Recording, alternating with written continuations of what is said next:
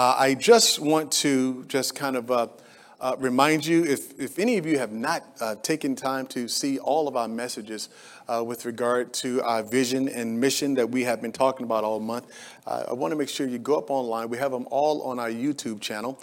And the reason why that's so important to us, because it gives context to who we are and what God has specifically called us to do as a people and as a church. And so there's a lot of information that we have covered. And so I just want to make sure that everybody have an opportunity to catch up. And so just by way of recap, as you know, we have been stating our vision and our mission pretty much for the entirety of this month. And so our series for this month is called Building 2018. We begin with week one. We just kind of laid out our vision and our mission. Our vision is to establish the believer on the firm foundation of Jesus Christ. That's what we're about here at Foundation Church. And we talked about our mission, which is to train and equip the believer to be mature disciples. And so we talked about those things in great detail. And so I want you to understand something this morning, because this morning we're going to talk about building vision through opposition. I'm going to say that again. Building vision through opposition. That's very important that we all understand that anytime that we're going to do anything that is of any relevance and significance as it relates to the kingdom of God, we are going to experience opposition. It doesn't matter whether you're trying to raise a family, you're trying to raise your kids, and many of us know who do have kids or grandkids or those kind of things. We know how the enemy fights us tooth and nail, because he want to thwart God's plan for our family, God's plan for our children. So as we are believing God for our next generation, believing God for our children, we know that the enemy is going to fight. He's not going to sit idly by and just kind of let us win our children over, or this generation, or our community to Christ without some opposition, without some fight. It's par for the course. It doesn't matter if you're just trying to live holy, or even if you're on your job and you're trying to serve the Lord, and you're going to face opposition. You're going to face challenges. And it's important to understand that when those challenges come, because how many know they will come? Nobody is exempt from that, particularly if you are serious about doing anything for the Lord. And as I said last week, the thing that we got to remember is that greater is he that is in us than he that is in the world. And that's really, really important that you catch that, because you're bombarded on a regular basis with so many ideas, so many thought patterns that runs counter to the kingdom of God. And everything in this world is set up. The world has been set up to pull us away from what it is that God has for us. And we all understand that what God has for us is the absolute best. Satan never really bothers people who are not actively trying to advance the kingdom of God. Why do I say that? Because they are naturally advancing his agenda and are working within the context of his system, which is to ultimately lead men to hell and destruction. But we understand that Satan is committed to opposing us. Satan is committed to stopping this church. I really believe that the unique vision that God has given us is a threat to the kingdom, to the kingdom of darkness. And that's why we must be tenacious. We must be resilient. We must be committed to what it is that God has called us to build. As I said last week, that we must embrace together the vision and the mission that God has given to us, and we got to fight for it. The kingdom of God suffer violence, and the violence take it by force. We understand that anything that is good in this life, anything that is relevant to the things of God, it is worth fighting for. That's why the Bible says that we got to fight the good fight of faith. How many of you know and believe that it is a fight? Some of you came in here this morning swinging. But we got to understand that we're going to be all that God wants us to be Brothers and sisters, we got to train. We got to put on our boxing gloves. We got to go jogging. We got to get spiritually fit. And we got to jump in that ring. And how many know we got to fight? We got to fight. If you want what God has for you, you're going to have to fight for it. Now, the good thing is that the Bible says that God will give us power. So we don't have to fight in our own strength. That's not what I'm talking about. I'm not talking about kind of a human kind of a thing where you're just trying to figure it out on your own, because you have enough experience in life to know that you're not all that smart. You're not all that gifted. You're not that bright. But we're talking about walking in the power of God, walking in the grace of God, trusting in his power that works in and through us mightily to accomplish the will of God. It's going to happen as long as we are rooted and grounded in him, because he is the power, as we sung this morning, and he is the glory. So the reward of growing and making disciples and doing what God has called us to do is worth the fight. And so I want us to understand that this is warfare. Everybody say warfare. Because that's what we're talking about, the spiritual warfare. There are a lot of people today, Satan is mopping up and down the floor because there are too many people who are not aware of spiritual warfare, or they don't really give it credibility. But we got to understand that the church and everything as a Christian, it is all in the spirit realm.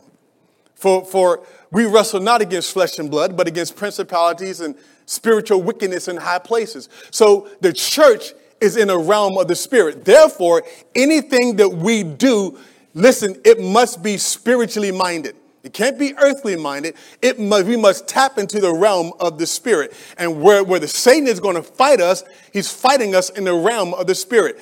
You know, there's a reason why you got to get this. There's a reason why that people are struggling in relationships. There's a reason why that there's drug abuse in our community. There's a reason why that our families and our marriages are divorcing in our community. There's a reason why our young people are confused today. It is because the enemy is working behind the scenes. And guess what, church?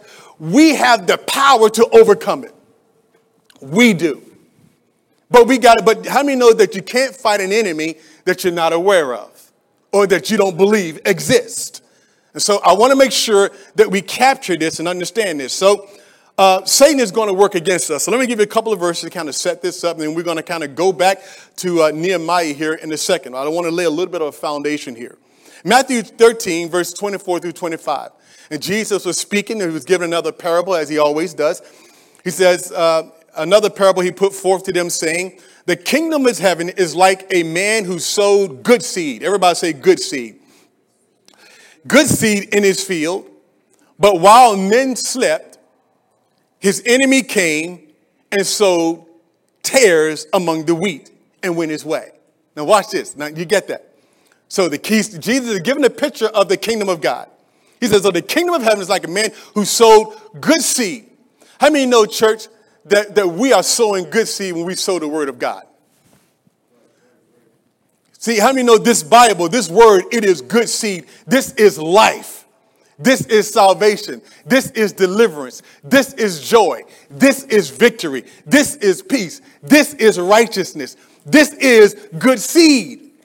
But watch this. But so while you and I are committed to sowing good seed, watch this. The enemy comes. Who is the enemy? It's the enemy of our soul, Satan. He comes to sow tares among the wheat. Now, what is a tare? We understand a tare to be an injurious weed. Anybody know anything about gardening? One of the things that is a problem is weeds. We're always trying to get the weeds out because the weed has the capacity to kind of stunt the growth of what you're trying to grow. And so what Satan does, watch this. So while we are actively out there trying to sow good seeds and sharing this gospel of love, right on the backside of it, Satan is raising up people. Now, I'm going to drive this point home in a moment. He's using people so that they can try to sow discord, sow division. Watch this. Or try to pull people out of the kingdom of God. So in other words, so even now as the word of God is being preached, Satan is working right now to try to uproot that word. That's what he does. That's what he does. He works behind the scene. And so while we're out there and we're sowing good seed, understand there's going to be an enemy out there, Satan, who's going to fight us. He is on the prowl. 1 Peter 5 verses 8 and 9 says this. Be sober, be vigilant, because your adversary, how many of you believe and know this? Whether you believe it or not, every one of you have an adversary in Satan. Satan is your adversary. He is your enemy. He is your enemy. Jesus says, Satan has nothing in me. He says, be vigilant, because your adversary, the devil, walks about like a roaring lion, seeking whom he may devour. This is what he does. Resist him. We're going to talk about that in a moment. Steadfast in the faith, knowing that the same sufferings are experienced by your brotherhood in the world. So there's a call in there to be sober, to be alert, to know what's going on spiritually around you. Church, how many know that God wants us to be in the know? Because before anything manifests itself naturally, it first manifests itself someplace in the realm of the spirit. And if we are walking with God, let me say this. The closer you walk with God, the more God will reveal these things to you. Y'all hear what I'm saying? He'll show you these things so you would know. So he says, be sober. In other words, be alert. Don't be drunk with the affairs of this life. Don't be overcome with worry and doubt and all the things of this life. Be sober. Watch this. Be vigilant, he says. In other words, be on alert for possible dangers, for difficulties. Because Satan, like a roaring lion, how many know Satan is a bully? He's always trying to intimidate you. He tried to put you in fear. We're going to talk about that here in a moment. He tried to threaten us. He tried to do what he can to intimidate us so that we can't be what God wants us to be. But the Bible tells us to resist him. In other words, don't allow the enemy to distract us. How many know that Jesus resisted it? He had to fight against the devil. Y'all know what I'm talking about. Right from the beginning of his ministry, Jesus himself, Satan came and was trying to kill Jesus ultimately is what he was trying to do. He tried to get him to jump. He tried to get Jesus to bow down and worship him. We see that from the very beginning of Jesus' ministry, Satan was there. We see him trying to cause confusion. And he's there. He's trying to just stifle the work of God. And so if we understand that Jesus faces opposition from the enemy, we must understand that we too will face it. He is seeking to devour us, the Bible says. In other words, church, he wants us to, if it's up to Satan, we will be out of here. He wants us to be gone. He wants to destroy our children. He wants to destroy our destiny. He wants to destroy our dreams. He wants to destroy us because we have identified with Christ. And because we've identified with Christ, how many know Satan don't like us? But you don't have to fear that. You just need to know. But here's the thing. I don't like him either. Can anybody say amen to that? I don't like him either. The feeling is absolutely mutual.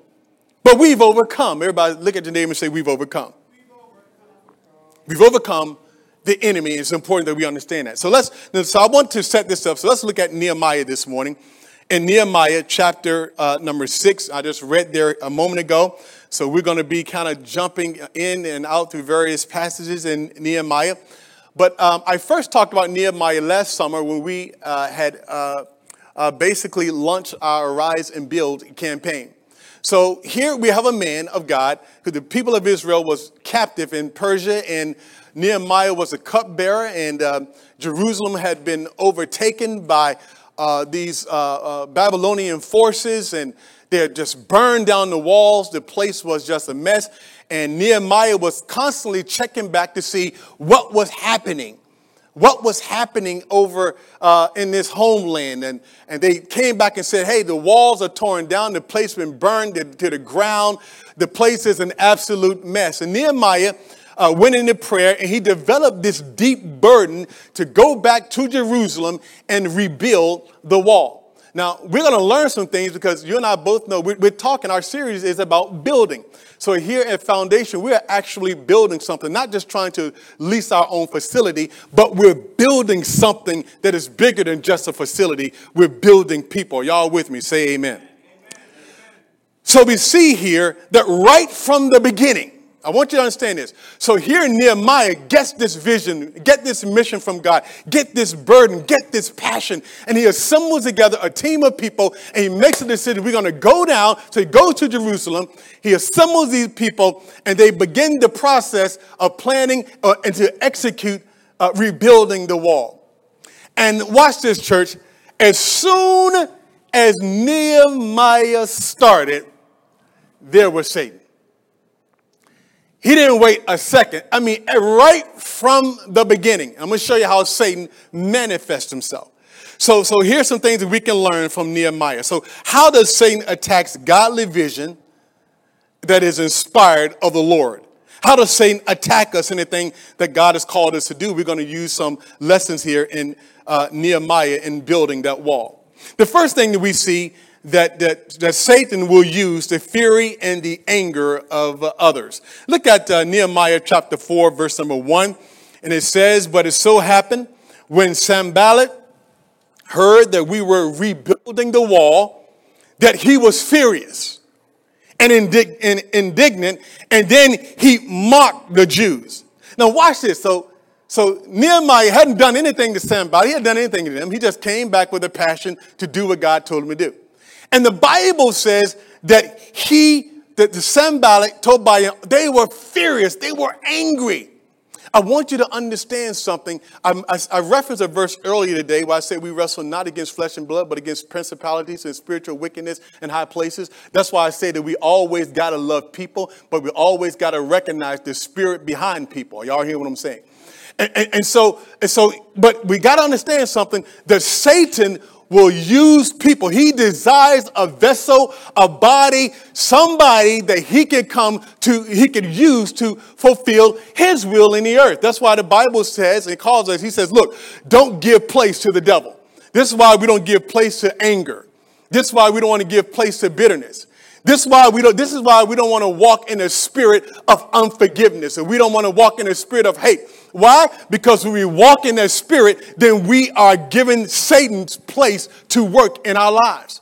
We're giving him, and we don't want to do that because Satan is after the things of God.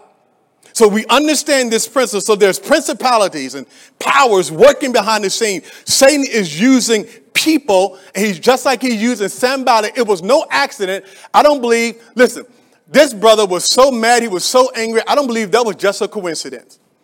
I believe that Satan was behind it because God was involved in what they were doing. And church, how many know that if God is involved in it, you can expect some opposition? Let me say that again. If God is involved in anything that's happening in your life, you can expect some opposition. So Satan, this is what he does. If you remember that Satan, even Jesus, when he had the 12 disciples, the Bible says in Luke 22:3, it said that Satan entered Judas. Judas was numbered among the 12. So Judas allowed Satan to enter him, and then Satan, working through Judas, tried to upset the plan of God. And how many know he haven't changed his tactics today? He's still doing the same thing. You remember in Matthew 16:22 to 23, this with Peter. Oh, God. Think about it. Peter, I'm talking about Peter, who's considered the rock, the one that loved Jesus, this adventurous, this Peter who would step out and walk on the water. This Peter who would do what nobody else did. It says in Matthew 16, verses 22 and 23, then Peter took him aside. He took Jesus aside and began to rebuke him, saying, far be it from you, Lord, that this shall not happen to you. In other words, Jesus, you can't go to the cross. Far be it from you. You can't go. You can't die. Peter meant well. Peter didn't even understand. This is what's scary. Peter didn't even realize that he was being used of Satan. I believe that there's a lot of people who are being used by Satan. Listen, not just outside the church, but in the church, and don't even realize it. Don't even know it. because they lacked that discernment. Watch.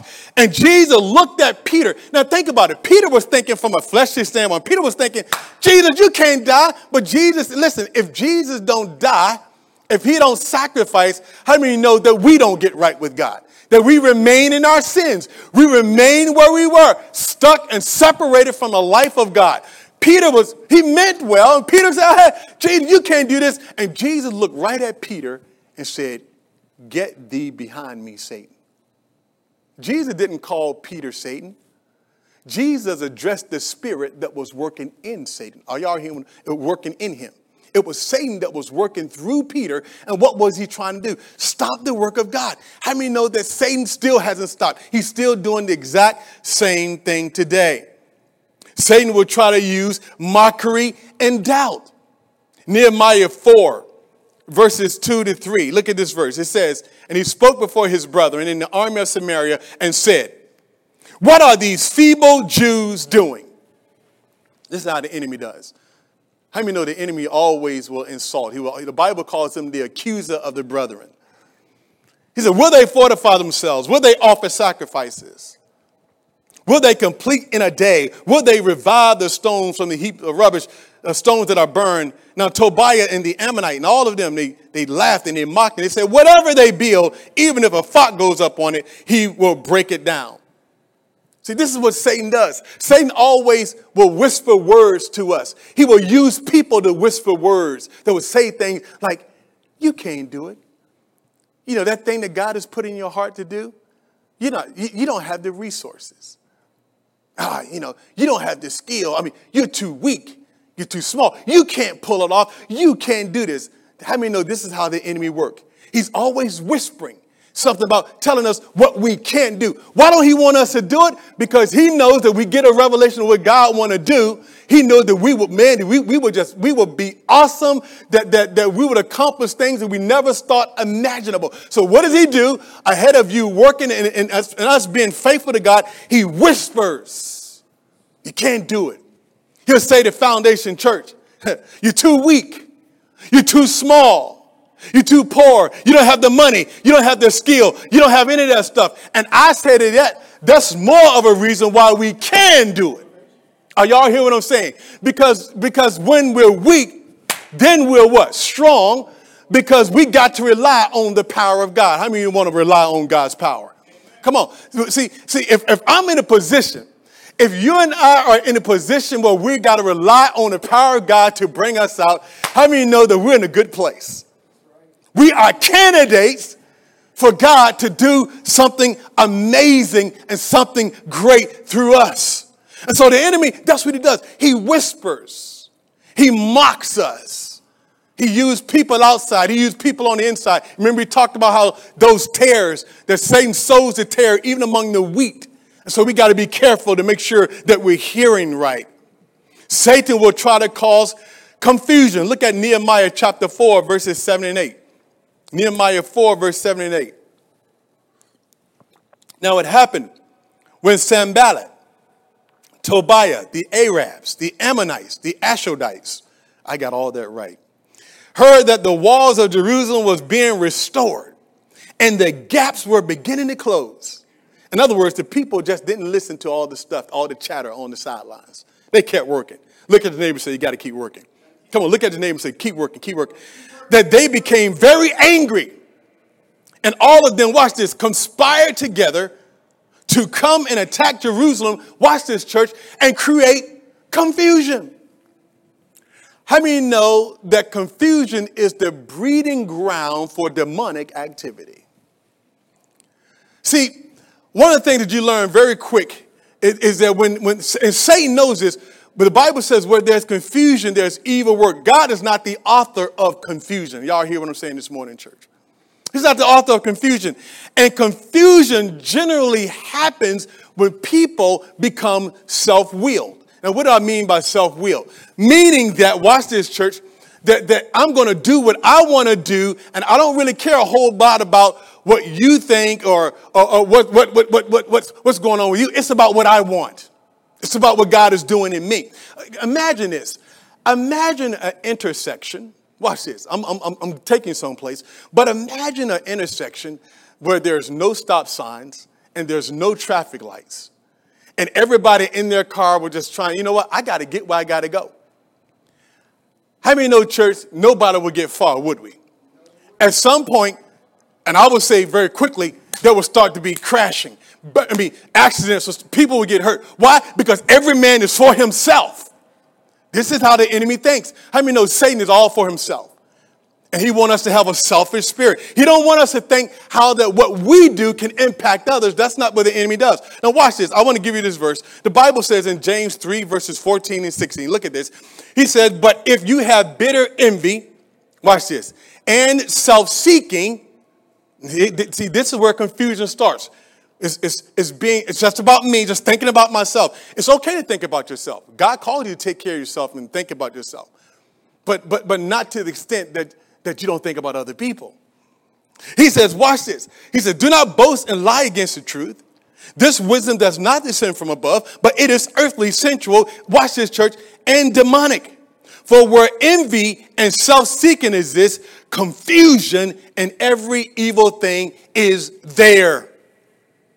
So you see how the enemy, how he want to aim. And so his job is to create, to cause us not to function together. His job is to try to pit us against each other. His job is to get us to disobey the rules. Don't obey the traffic light. Don't obey the stop sign. How many know the rules and the traffic light, all those traffic signs, they're there for our protection? How many know that the word of God is here for our protection? And the more that we follow it and the more we obey it, the better we will be because of it. So Satan wants to try to cause confusion. You ever been to a baseball?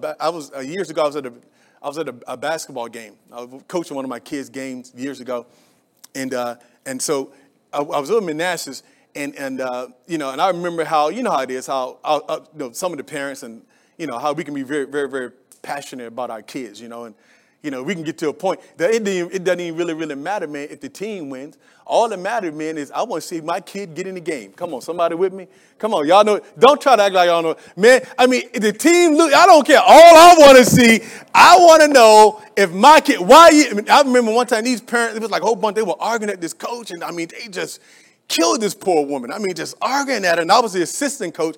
And it got to a point that at the end of the game, everybody was fighting against each other. Why were they fighting against each other? Because everybody was self-willed. They didn't think about what was best for the team. You follow me? All that mattered was, what about my child? What about my son? And didn't even care. And I stood in there. There was parents fighting, pushing, and shoving.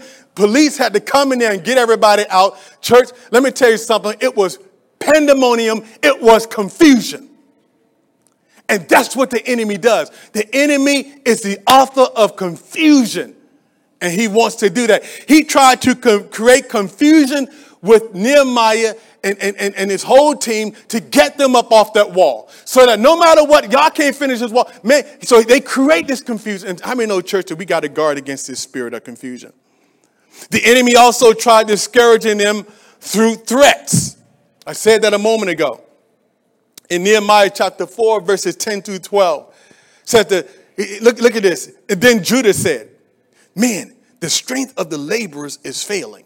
In other words, church, the work that they were doing was huge. It was big. It was much bigger than them. The job to go back and rebuild the walls, this was huge. And so they had a moment, like all of us do. Sometimes we have a moment, we think about, man, where we are and where we have to go. And sometimes we can think to ourselves, man, we can't be, it's just too much. I don't think I can get there. Church, I want you to understand that you're not alone, that we're not alone. It happened with them. Then Judah said, the strength of the laborers is failing. And there is so much rubbish that we are not able to build the wall. And our adversaries said, they will neither know nor see anything, look at this, till we come into their midst and kill them and cause the work to cease. So it was when the Jews who dwelt near them came that they told us 10 times, from wherever place you turn, they will be upon us. See, this is how Satan does. He works through people to threaten us. He wants to discourage us, right? I'm sure that there were people that were hearing things and seeing things, and there were people that were saying things, and people were being discouraged. And on the backside of it, the enemy is just threatening them. Well, if y'all keep on trying to do this thing, if you keep on trying to build this wall, I tell you what's going to happen. We're going to get you. Not only that, you're going to die. How many know that Satan does the same thing to us today? He'll threaten us with sickness and disease. You know, if you do this, if you do that, or I know you got big plans, you want to serve the Lord, you want to make a difference, but then he starts whispering to you, go to the doctor, the doctor give you some bad news, you're going to die. You're not going to make it. And sometimes, we jump to conclusions, we get sick, man, and then we start going up on the internet and we read stuff and the enemy wants to get you. That's why you got to be careful what you listen to. Y'all hear what I'm saying? You got to be careful what you hear. Satan wants to threaten us. He will threaten, man, if you keep on trying to be a good Christian, you keep on trying to do the right things, you keep on with this God stuff, you're going to lose your friends. You're going to lose your influence. In fact, you're going to lose your promotion. You're going to lose your job. People are not going to like you. People are going to talk, but they already do it anyway. They already talk anyway. Y'all understand what I'm saying? But this is what the enemy does. He will threaten you about all the stuff that's going to happen to you if you continue to do what you believe is right for God. The enemy will try to use fear and intimidation to stop us from doing the work that God has called us to do. We see here in Nehemiah chapter 6, verses 6 through 9. It was reported among the nations, Gershom, that you and the Jews plan to rebel. Therefore, according to these rumors, you are rebuilding the wall that you may be their king. And you have also appointed prophets to proclaim concerning you at Jerusalem that there's a king. Now, these matters will be reported to the king. So come now. Therefore, let us consult together, Then Nehemiah sent them a message. He said, no such thing as you are saying are being done, but you invent them in your own heart. For they all were trying to make us afraid. Their hands will be weakened in the work and it will not be done. Therefore, O God, strengthen my hands. So here you see that Nehemiah is being threatened with a lie. You know what? I know why y'all building this wall. Y'all building this wall because y'all just trying to rebel against the king. I'm going to go back and I'm going to tell the king. And you know what? The king is going to be mad. He's going to come back and man, he's going to stop you. Again, he's trying to put them in fear. And the enemy put us in fear today. How many know? I really believe this. There's a lot of people that are not doing what God has called them to do simply because they're walking in fear. I made a decision a long time ago, early in my walk with God, because I had some tremendous fear. I said, and I just made a decision because, the only way to overcome fear is you just got to make a decision in your brain. You just got to make a decision. You know what? If fear is, first of all, the Bible says God has not given us the spirit of fear, right? Somebody say amen. Fear does not come from God. So if you're one of those who say, well, God ain't telling me to do this, and God ain't make sure that it's not because of fear. I'm going to tell you one time, I ran from my calling. When God called me, I ran from it because I was in fear. Satan wants to put us in fear. That's how he works. He wants to intimidate us. He wants us to be, maybe, God, I don't know. I'm just saying, but maybe I'm speaking prophetically. But maybe God wants you to quit a job. And maybe God wants you to do something else for us. Maybe he wants you to do something else where you have greater impact for him. And maybe it's you sense in your heart that God's telling me to do, but you're afraid. Fear has taken hold of you. And so you won't step into what God wants you to do. How many know that the work that God has called us to do? Give an example. Satan do not want us to make disciples and to build, make mature disciples. He don't want us to build people on the firm foundation of Jesus Christ. So what does Satan does? He don't want us to financially support that. So here's what he says. Man, you can't, man, don't give that money, man. Don't give that. Don't tithe that. Don't tithe. Don't give to that. Because if you do that, you ain't gonna make it. You ain't going to be able to, how are you going to support yourself? I mean, if you give your money to the church and you do this, man, how many know that the first thing that we need to tell the enemy when he whispers that is, first of all, God is my provider. How many know that the Bible says, my God shall supply all your need according to his riches and glory in Christ Jesus? God is my provider, not my employer. Can somebody say amen to that? God is your provider. So watch this, church. So what the enemy does, there are a lot of people who won't do what God says simply because they're afraid. Afraid to give, afraid to open their mouth and tell anybody about the gospel, afraid to give somebody a pamphlet and just invite them to church. Why? Because I'm afraid, man, they might say no, they may reject me, or they might look at me as a fool. We're afraid, and the enemy, that's how he does. He tried to put them in fear. Stop the work. If you don't stop, I'm going to tell on you. But how many know that we need to know that the enemy can't do nothing to us that God don't first allow? So how many know it's better to obey God first than anything else? Are y'all hearing what I'm saying? Obey God. Look at the name and say obey God. It's always better for you to obey God. It's always better. So watch this. So what was Nehemiah's and the people's response to the opposition of the vision and mission? So what was Nehemiah's response? Because remember, they're building something just like we are. We're building something here. God has given us a vision. He's given us a mission. We all embrace what God is doing. What was Nehemiah's response? Because he dealt with all this opposition. First of all, Nehemiah kept the vision and the mission before the Lord in prayer.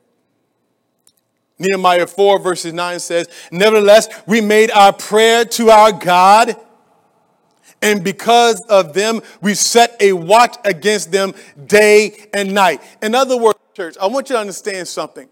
We have to get into a habit.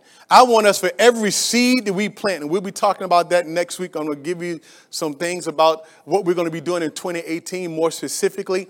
But for every seed that we plant, every person that we talk to, every person we share the gospel with, every person we invite, every person that we're believing God for, church, we got to pray. We got to pray and ask God. Nehemiah, from the very beginning, Nehemiah kept praying to God. He kept this vision. He kept his mission before God. If we're going to accomplish anything for God, we got to pray. We got to keep God involved. Because how many know that every time we pray, because here's the temptation. I know this from experience. The temptation is in the morning is to get up and just go. The temptation is just to go do things. The temptation sometimes is to come to church, just sit in the seat and just do the work. The temptation is just to come in, man, and just do it. But we cannot do that. Remember, because this is spiritual warfare. There's an enemy fighting against us. I believe a lot of times we lose battles because we don't understand the spiritual warfare that's happening behind the scene. So what do we have to do? We have to pray about everything. Listen, church, if you work in the sound ministry, you got to pray over that thing. If you're even ushering at the door, you got to pray over that. If you're on the praise team, you got to pray. Obviously, if you work in media, you work in children, you work in youth, you got to keep praying all the time. Why? Because the enemy is fighting against us, and we need to be in regular conversation with God if we're going to accomplish the things that God has called us to accomplish. If we're going to build correctly, you got to pray. Because every time you pray, it shows that you're trusting in God and not yourself. And I've seen this, and I said this on numerous occasions, that for everything that we do in this church, we can come in here as a praise team, and we can just, for an example, we can just say, we're just going to just come in here and just sing.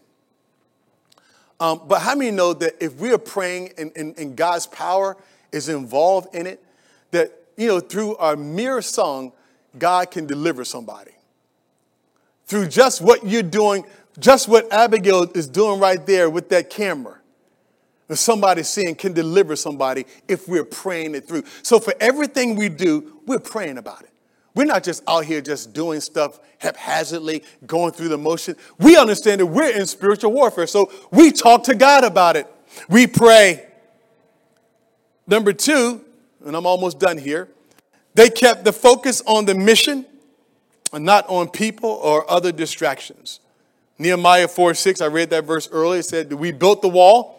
The entire wall was joined together up to half its height, for the people had in mind to work. In other words, the people were focused. The people were focused. They understood that in order for them to get things done, they had to keep their focus on Jesus. People will act up. People will come. People will go. People will get mad. There will be challenges. There will be obstacles. And there will be all kinds of distractions that we all will face in life. But here's what we got to do. We got to keep our mind on what it is that God has called us to do. We got to keep our mind on what it is God has called us to do as a people, as a church, our mission and our vision. We got to keep our minds there. We can't lose sight of it. We got to embrace it. See, Nehemiah was able to build that wall simply because they kept their focus on God.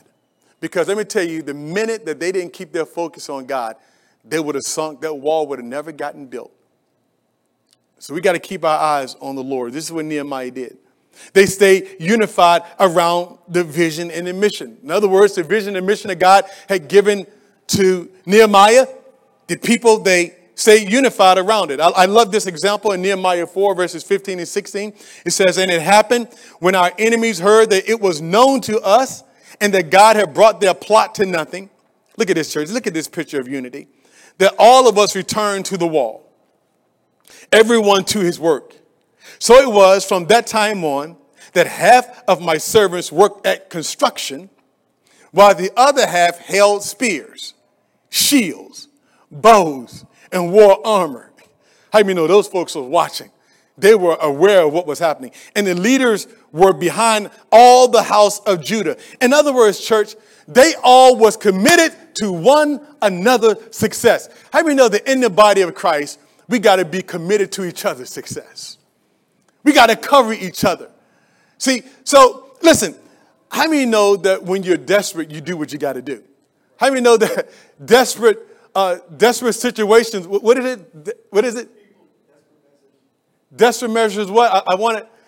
Desperate situations call for desperate things. That's I can't remember. It's a phrase. I can't remember it.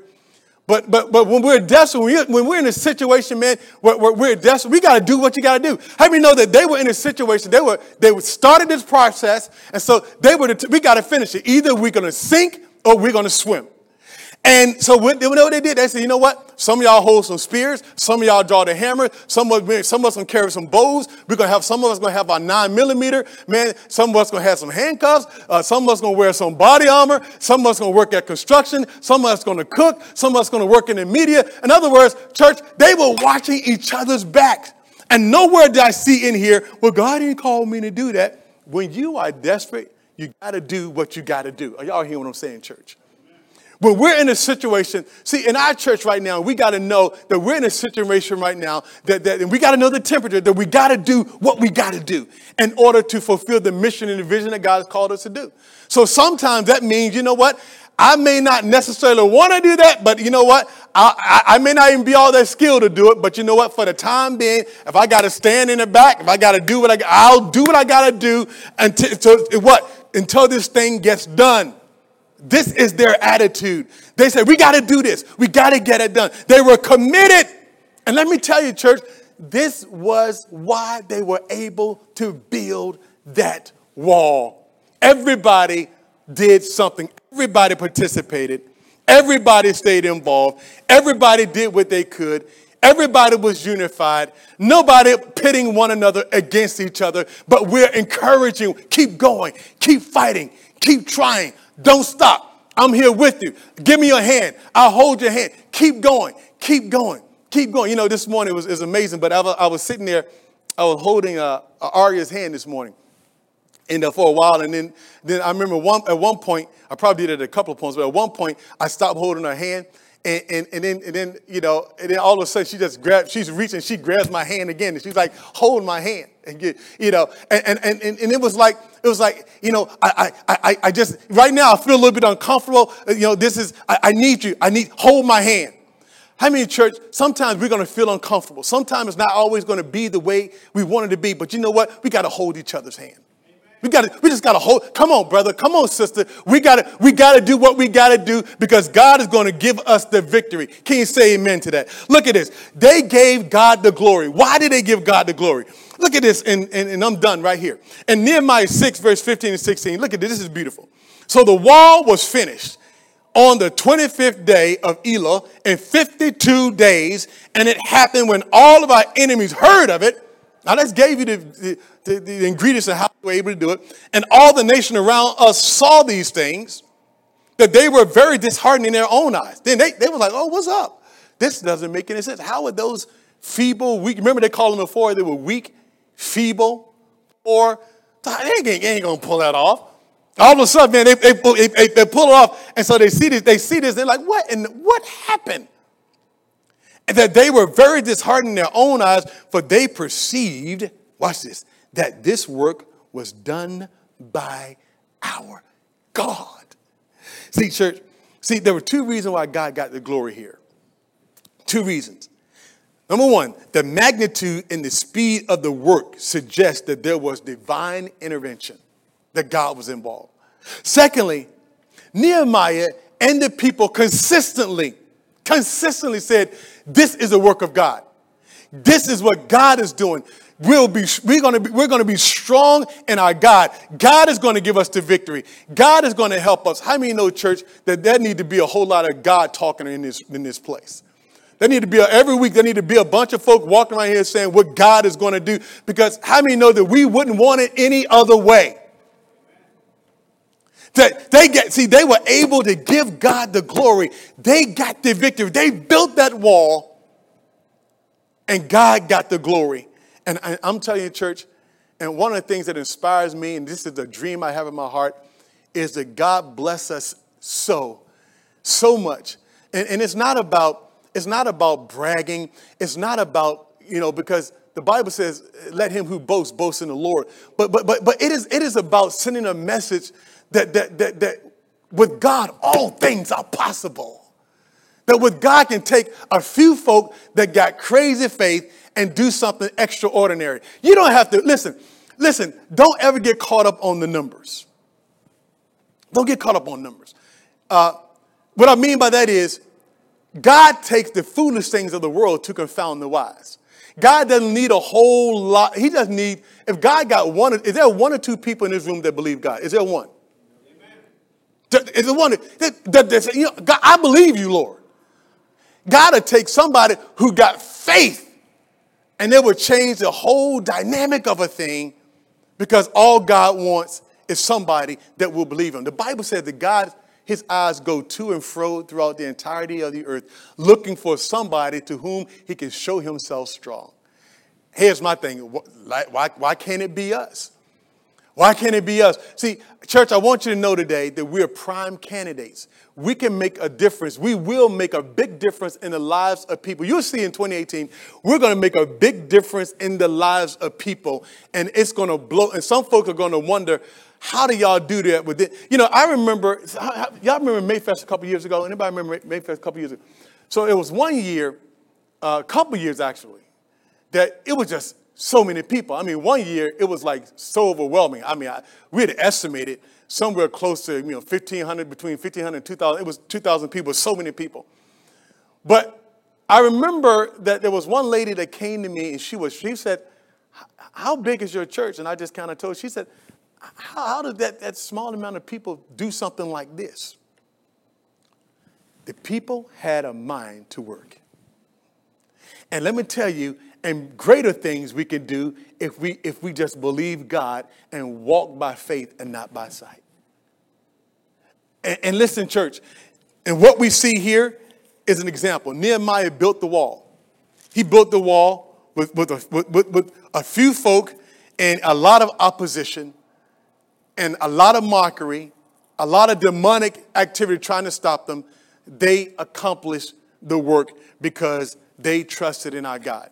And I truly believe that we will do the same as long as we trust in our God. Y'all receive that today? Come on, give Jesus a hand clap of praise if you receive that word today. Amen. Every head is bowed, every eye is closed.